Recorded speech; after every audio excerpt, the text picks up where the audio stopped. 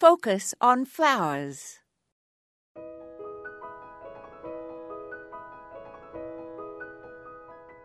Many of us who love flowers cherish special memories of scenes that we hope never to forget. For example, years ago, I happened to be in Meridian, Mississippi, just by chance, and I saw masses of wisteria blossoms festooning the light posts in the streets. It was breathtaking. One fall, I visited Butchart Gardens on Victoria Island in Vancouver and saw the most magnificent mums in glorious, riotous colors.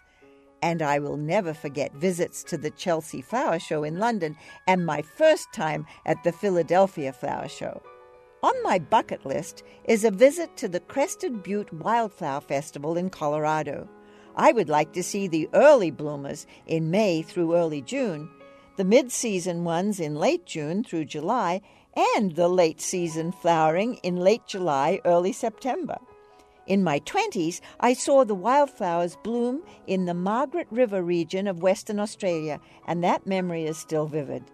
The bluebonnets in Texas one April, again it was a chance encounter, are also imprinted in my head.